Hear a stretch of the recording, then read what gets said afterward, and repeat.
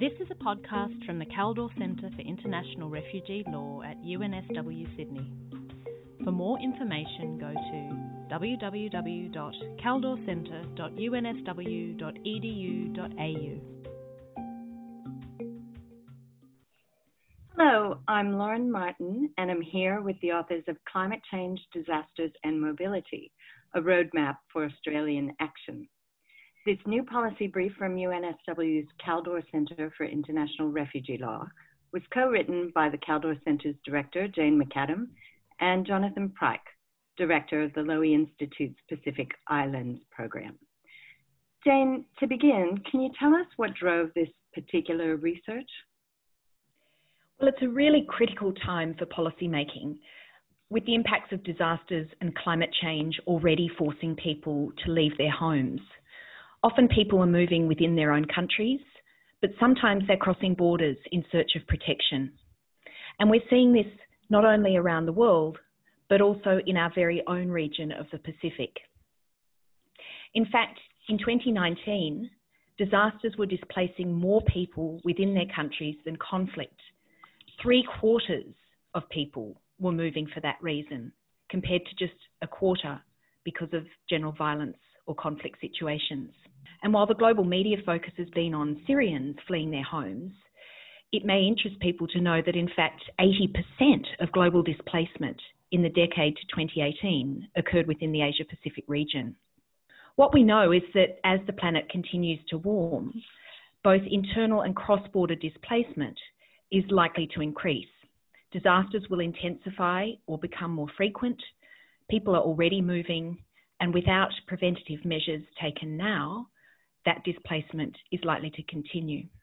We might not be able to stop climate-related displacement in its tracks, no matter what mitigation or adaptation strategies we put into place now. But what we can do is flatten the curve, reducing the potential scale and impact of displacement only if we act now. We have all learned those words, flatten the curve, during these past months while trying to contain the coronavirus. Jonathan, how does COVID-19 change things for Australian policymakers looking towards the Pacific? Yeah, thanks, Lauren. And first of all, thanks for having me on here. And it's great to be with you and great to also co-author this important policy brief on a topic that I'm particularly passionate about. On your question, this year, I think for many of us in Australia, we often wake up feeling like it's Groundhog Day. We're locked in our homes. We're all working on Zoom, working remotely. And it's all been a bit challenging and repetitive. For this government, no surprises. I think it's been the busiest year of their working lives. The list of crises and issues that they're dealing with is longer than your arm. I mean, we just had the federal budget handed down last week, and as Josh Frydenberg, our treasurer, said, the numbers are eye-watering. We are approaching $1 trillion of net debt, largest budget deficit in Australian history. I think how does this change the way Australian policymakers are working? Is just, they're busy. They have a lot on their plates. And traditionally, the Pacific has often fallen off the agenda for the Australian government. It's not got the attention it I would argue, has deserved as being, our immediate neighbourhood, an area that we have acute and many national interest objectives in. But if there's any, and the crises that the Pacific is facing is even more acute than here in Australia. The numbers are also eye-watering. Fiji expects to see an economic contraction this year of 21.7%. Vanuatu expects to lose 2 in 5 formal sector employment opportunities. The Cook Islands is forecasting a 60% economic contraction. It's not out of the pale to expect a 10% across-the-board economic contraction in the Pacific. So the challenges of Pacific facing are more significant than in Australia. In Australia, the government is capable of bringing resources to bear to help plug the holes, but the Pacific is not so in such a fortunate position. If there is any silver lining to all of this, the Pacific has actually been well positioned in the Australian government thinking in recent years. The rise of Chinese influence in the Pacific has led to a re-engagement from Australia in the last few years through the Step Up program, and this has become really a flagship initiative of Scott Morrison's government. It's led to restructuring of the bureaucracy to focus could have much greater focus on the Pacific, the record high levels of aid, and much more personal attention from the Prime Minister on down. So it has led to the Pacific not being forgotten. Still, considering the domestic issues on the table, and there are many, the government has shown that it is only able to do so much with regards to the Pacific. There's a lot of goodwill, and I wouldn't knock the government for trying, but it's a challenging year, and again, that is very busy. Yes, you mentioned the pandemic and how it's put tremendous pressure on Australia's economy, and I wonder, is this really the wrong time to be talking about humanitarian imperatives towards our neighbours? Well, look, if we had the luxury of time, yeah, sure, we'd want to put it on pause and focus on all the issues we've got going on at home. But, the crisis is not hitting us in a vacuum. It's affecting us all.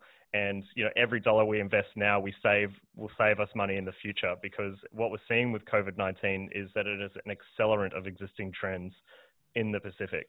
All the challenges we were talking about last year, climate change, population growth, health and education challenges.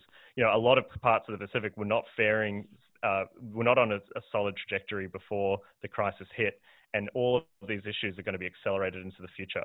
So if we don't act now, the urgency is real. If we don't act now, if we don't help keep these economies going, if we don't engage in the sort of work we're advocating for in our policy brief, the costs will be even greater in the future.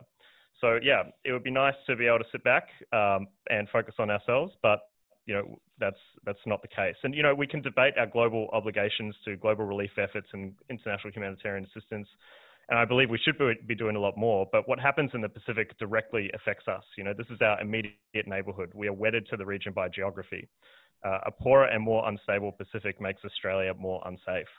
So there's ample ways you can justify engaging in the Pacific from a compassion or obligation stance. But there are also hard-nosed arguments of it being a sound investment in our national interests and our national security.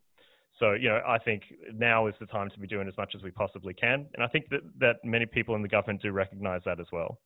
Lauren, if I could just jump in there, there's another point there too. Jonathan was talking about the importance of, I suppose the cost of inaction outweighing the cost of action. And in fact, the UN has suggested that for every dollar that is spent on preparing for disasters through disaster risk reduction, climate change adaptation, and so on, there will be a 60-fold return. So, the numbers are there. It makes economic sense, apart from anything else, to be, investing in this and trying to make sure that people's homes are safe, but also that people do have alternatives to move if they can't live dignified lives at home going into the future. And, the fact is that a number of people from the Pacific have already claimed refugee or human rights protected status in Australia and New Zealand. They've argued that climate change impacts will mean that their homes are not habitable in the longer term. And that's because of disasters, increased severity of things like cyclones, storm surges, sea level rise over the longer term. And with that, shortages of drinking water as salt water starts to contaminate fresh water supplies, also the inability to grow crops. And then you add into that things like, broader environmental fragility, lack of employment opportunities, and you can see why some people would be seeking to move. Now, in terms of those refugee claims, none has succeeded so far, but it is clear that the legal principles with the right facts would in fact protect people from being removed. So it's not a question of the law being inapplicable completely, it's just that on the facts of the cases that have come to the courts and tribunals thus far, a protection need hasn't yet been found. The UN Refugee Agency, UNHCR, issued some legal guidance in this area just this month. And I think what it did very importantly was to emphasise how we need to understand the impacts of climate change in a much broader social, political, economic context. So rather than saying, does climate change displace people, which itself is a little bit nonsensical, it's how do those impacts of climate change on people's lives, livelihoods, welfare, and so on, affect their broader human rights, affect government and social structures, such that in some cases, people will face persecution or will face serious human rights violations in their home countries. And that's where governments like Australia need to, I think, sit up and really look very carefully at what changes need to be made to our asylum and our immigration policies. I think if the government doesn't do this, then it will come down to decision makers in the tribunals and courts to do this. So, that also, I think, is a reason for the government to think very carefully about how it would like to fine-tune its laws and policies in this area. We need to, as we advocate in the policy brief, this isn't just about protecting people when, it's almost too late. It's about devising proactive policies, which include proactive migration policies to let people move now in safety and with dignity. And look, if the humanitarian argument for having greater pathways for migration from the Pacific into Australia doesn't sway you, if the legal arguments don't sway you, well, just look at the economic argument. Australia is a net beneficiary of enhanced migration from the Pacific. We benefit greatly from contributions Pacific Islanders are already making to our economy as seasonal and temporary workers, particularly in the era of COVID-19, where our borders remain shut to many of the other sources of horticultural labour in Australia, be it backpackers or other workers. Overall, this is a huge benefit to the Australian economy to allow greater migration from the region. It in turn also is a circular benefit to the region. These people come to Australia, they earn anywhere between 8 to 10 times more than they can earn back home, and they repatriate a lot of that money back home. So it helps it's economic support directly into communities and to improve livelihoods back into the Pacific. Seasonal employment programs have the potential to grow up to 5 times their current size by 2040 if they were to displace the employment that backpackers currently fill in the horticulture sector. But these programs could be undermined by displacement-related instability in the sending communities. So this would directly affect the employers in Australia who have already very quickly become reliant on these Pacific workers and who are going to become even more reliant in the future as hopefully these schemes get accelerated and turbocharged as COVID-19 continues to keep borders shut, global borders shut and backpackers shut out of the Australian economy. And I think we also should say that simply as a good international citizen, Australia should honour the commitments it's made to respect the right to life, the right to dignity, and full realisation of other human rights, and to help other countries do the same. Well, that could be said also of the larger response to climate change. So let's just pause there and step through a few of the issues that you both raised, because there's a lot in what you've just said. Perhaps, Jane, you can start with, I'm wondering how Pacific Islanders are approaching the prospect of more disasters, other impacts of climate change, and how that can inform our approach here in Australia. Well, I think the first thing to say is that most Pacific Islanders do want to remain in their homes. So it's not as though everybody is champing at the bit to leave. And that's why policies that do enable that, that address, mitigation for a start, but disaster risk reduction, adaptation and the like are really, really important. But there's also recognition among Pacific communities that some displacement is going to be inevitable. I mean, it already is happening, and they can't afford to bury their heads in the sand. So for that reason, Pacific communities are also agitating for mobility options or, enhanced migration opportunities, as well as reassurance that when disasters do strike, they won't be abandoned by their regional neighbours like Australia and New Zealand. So for a start, we do recommend that Australia look at enhancing disaster risk reduction and climate change adaptation and development policies within the region, but also to look at how we can make changes to our migration and protection policy settings. There's a lot of global practice that we can look at, including processes that Australia was very directly involved in and remains so. Back in 2012, Switzerland and Norway created an intergovernmental initiative called the Nansen Initiative on Disaster-Induced Cross-Border Displacement. And from the outset, Australia was part of that steering group of countries backing that process. It was replaced a couple of years ago by something called the Platform on Disaster Displacement. And again, Australia remains very active there. what the earlier initiative, the Nansen Initiative, bit of a mouthful, its full name, what it did was conduct a series of consultations across the world in different regions with governments, with NGOs, with experts, academics, as well as with affected communities themselves, to come up with a plethora of information about what it was that needs to happen and what communities themselves want. And one of the striking things there was that the Nansen Initiative created this protection agenda, which sets out very clearly some of the steps that governments like Australia should and need to really take. Given that Australia was actively involved with that and that we do have this blueprint, I think it really bears reconsideration as to how Australia can be involved both at a national level or bilateral level, but also at a regional level. And right at the moment, Pacific governments are meeting to really look at how mobility might be developed in the context of disasters and climate change in this region, including the potential for some sort of regional movement framework. We've seen similar frameworks be developed in other parts of the world. For instance, Central American governments recognised that pretty much all of them had their nationals forced across borders when disasters had hit, and that it was in their collective interest to have some kind of template for how they would respond so that people wouldn't just be deported back into a situation of chaos. And so that's the kind of thing that we could consider creating here. In the Pacific itself, governments are really ahead of the curve, if you like. Fiji and Vanuatu have created their own guidelines for internal displacement and internal relocation. Fiji's even established a trust fund to support planned relocations of communities. And New Zealand's contributed millions of dollars to that. So again, that's something Australia could also look at doing to try and support people to stay within their communities, but who nonetheless need to move elsewhere.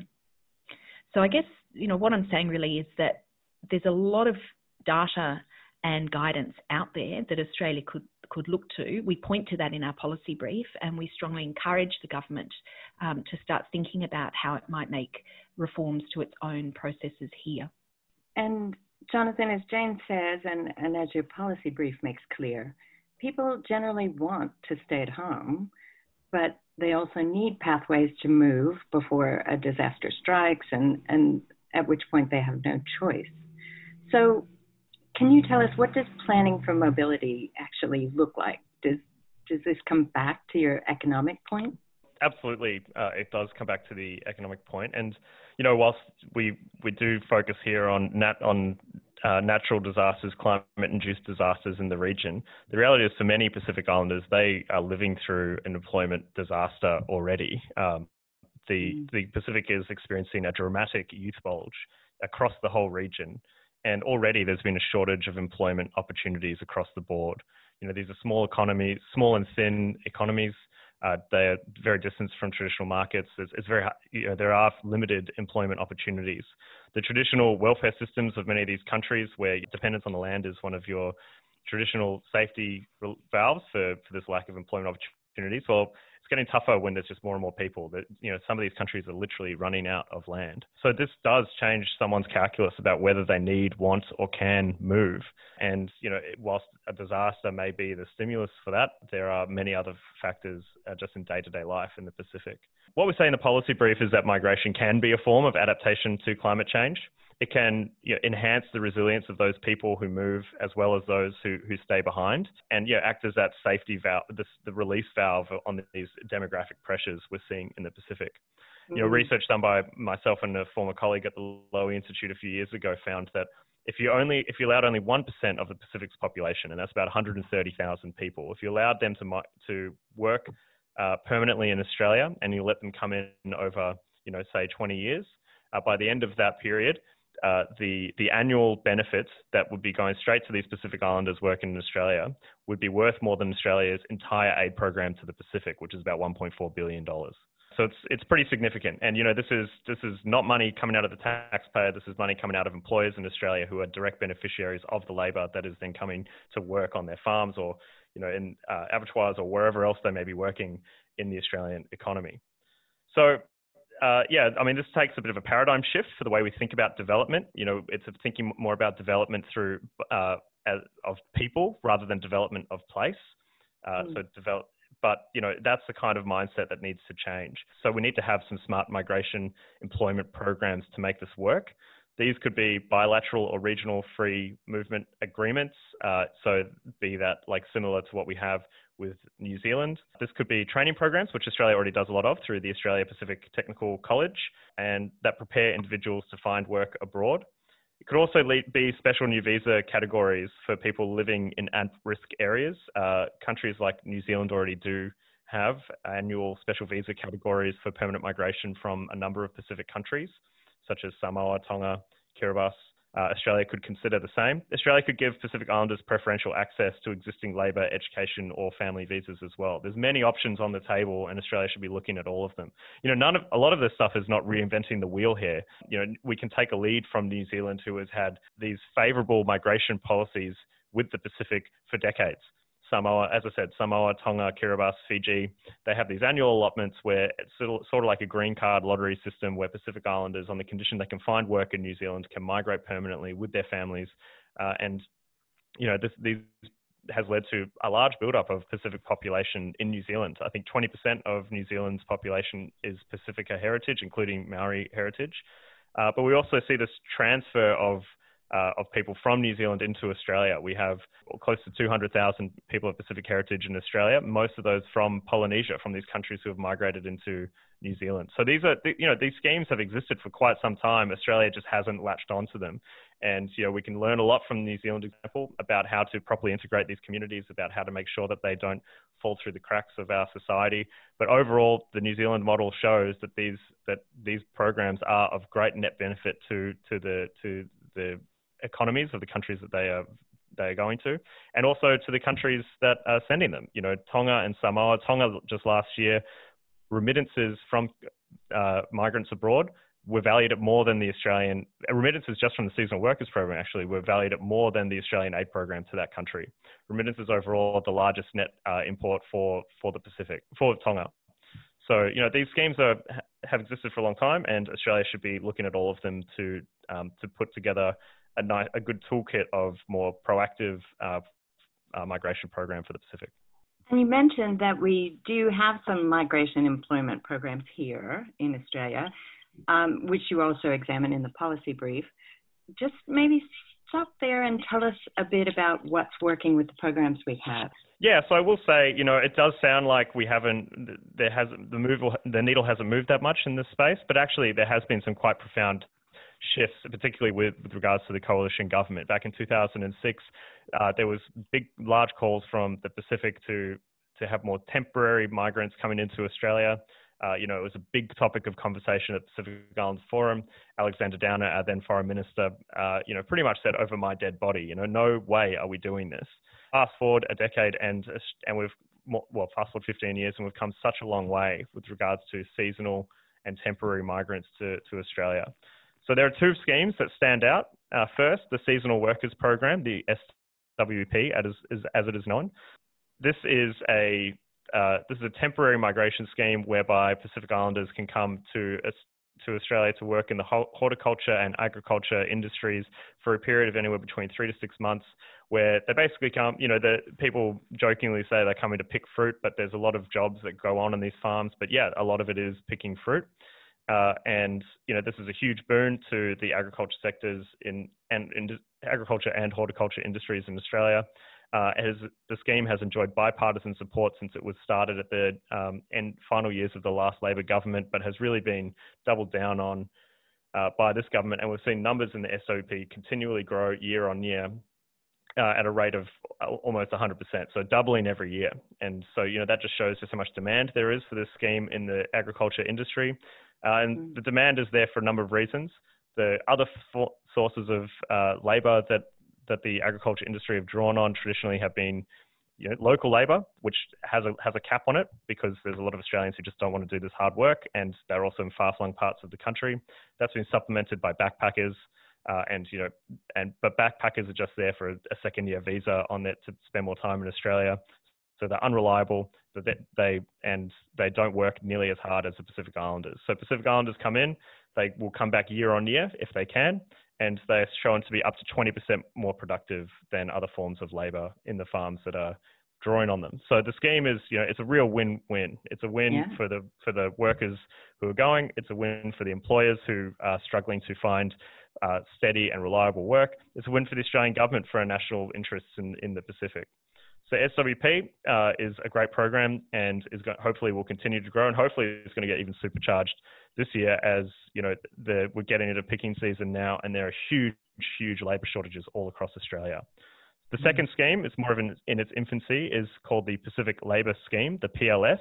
It provides longer-term temporary work option for Pacific Islanders to come work in Australia for 2 to 3 years. And this enables people to earn and remit more income, and it's open to more industries than just horticulture and agriculture, but with a specific focus on regional Australia. However, the scheme is in its infancy. There's a few hundred in it. A lot of them are working in abattoirs, but in other sectors as well, such as like cleaners on Hayman Island. And, it's got a lot of potential.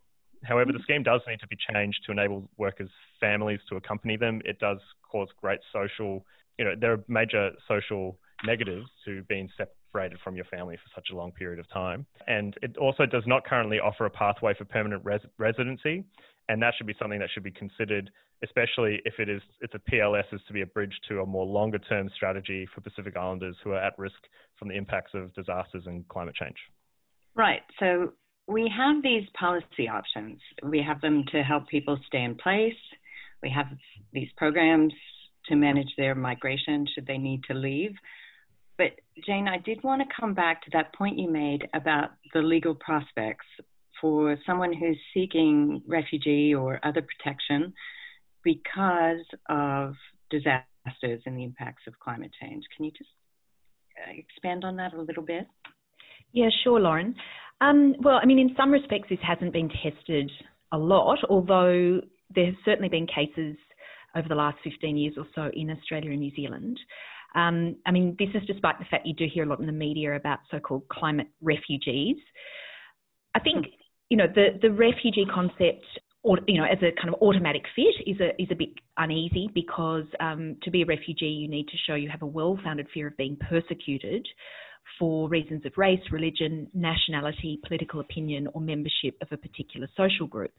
Now, the impacts of climate change, in terms of what they do to the weather, don't constitute persecution. But I think if we start to adopt a much more nuanced approach and looking at how those impacts affect people's human rights, affect the way governments treat people, whether they withhold assistance from them in the aftermath of a disaster, for example, all that kind of stuff, I think we will start to see more claims succeeding in this area. On top of that, though, human rights law says that governments cannot send people to any place where they are likely to face or have a real risk of being arbitrarily deprived of their life or being subjected to cruel, inhuman or degrading treatment. And that's where I think certainly the cumulative impacts of climate change and disasters could well start to jeopardise those rights. In fact, the UN Human Rights Committee, in a decision late last year, made very clear that governments aren't allowed to send people back to situations where they face that kind of threat to their life. And the particular case concerned a man from Kiribati, a Pacific Island country, who had sought protection in New Zealand. Now, on the facts, he wasn't granted protection, but as I was mentioning before, that legal principle itself is very, very clear. In the meantime, though, I guess the broader question is, do we want to wait for individual cases to gradually change the law? They're one tool, but I think it is perhaps a better option to be thinking more broadly about what sorts of country or region-based humanitarian arrangements Australia might create for people in the Pacific who can't go home or need to leave their homes because of a disaster or climate impacts. So, in the United States, for instance, there's been a mechanism called temporary protected status where an executive decision can be made that there's been an earthquake in Haiti, for instance, and anyone who's from Haiti already in the US doesn't have to go home when their visa expires. That's one form of protection. Australia could look at something similar. We could also look, though, more proactively at if disaster strikes in, Tuvalu, for instance, and people are at risk, their lives are at risk, and they need to be moved, will Australia assist in some way? Now, as I said, that could be done by Australia, but it could also be done at the regional level. And I think, too, that's where, as I mentioned, Pacific Island governments are turning their attention at the moment. How can regional mobility schemes be part of providing these protection opportunities? Despite all the dangers of climate change which are facing the people in the Pacific, there are plenty of lifelines that Australia could create. And from what I'm hearing, these would be of mutual economic benefit. So there is the potential to really reduce vulnerability to these impacts of disasters and climate change in the Pacific countries. That's absolutely right, provided we don't leave it too late. Jane, Jonathan, thank you for taking the time to talk to us. Thanks very much for having us, Lauren. Thank you.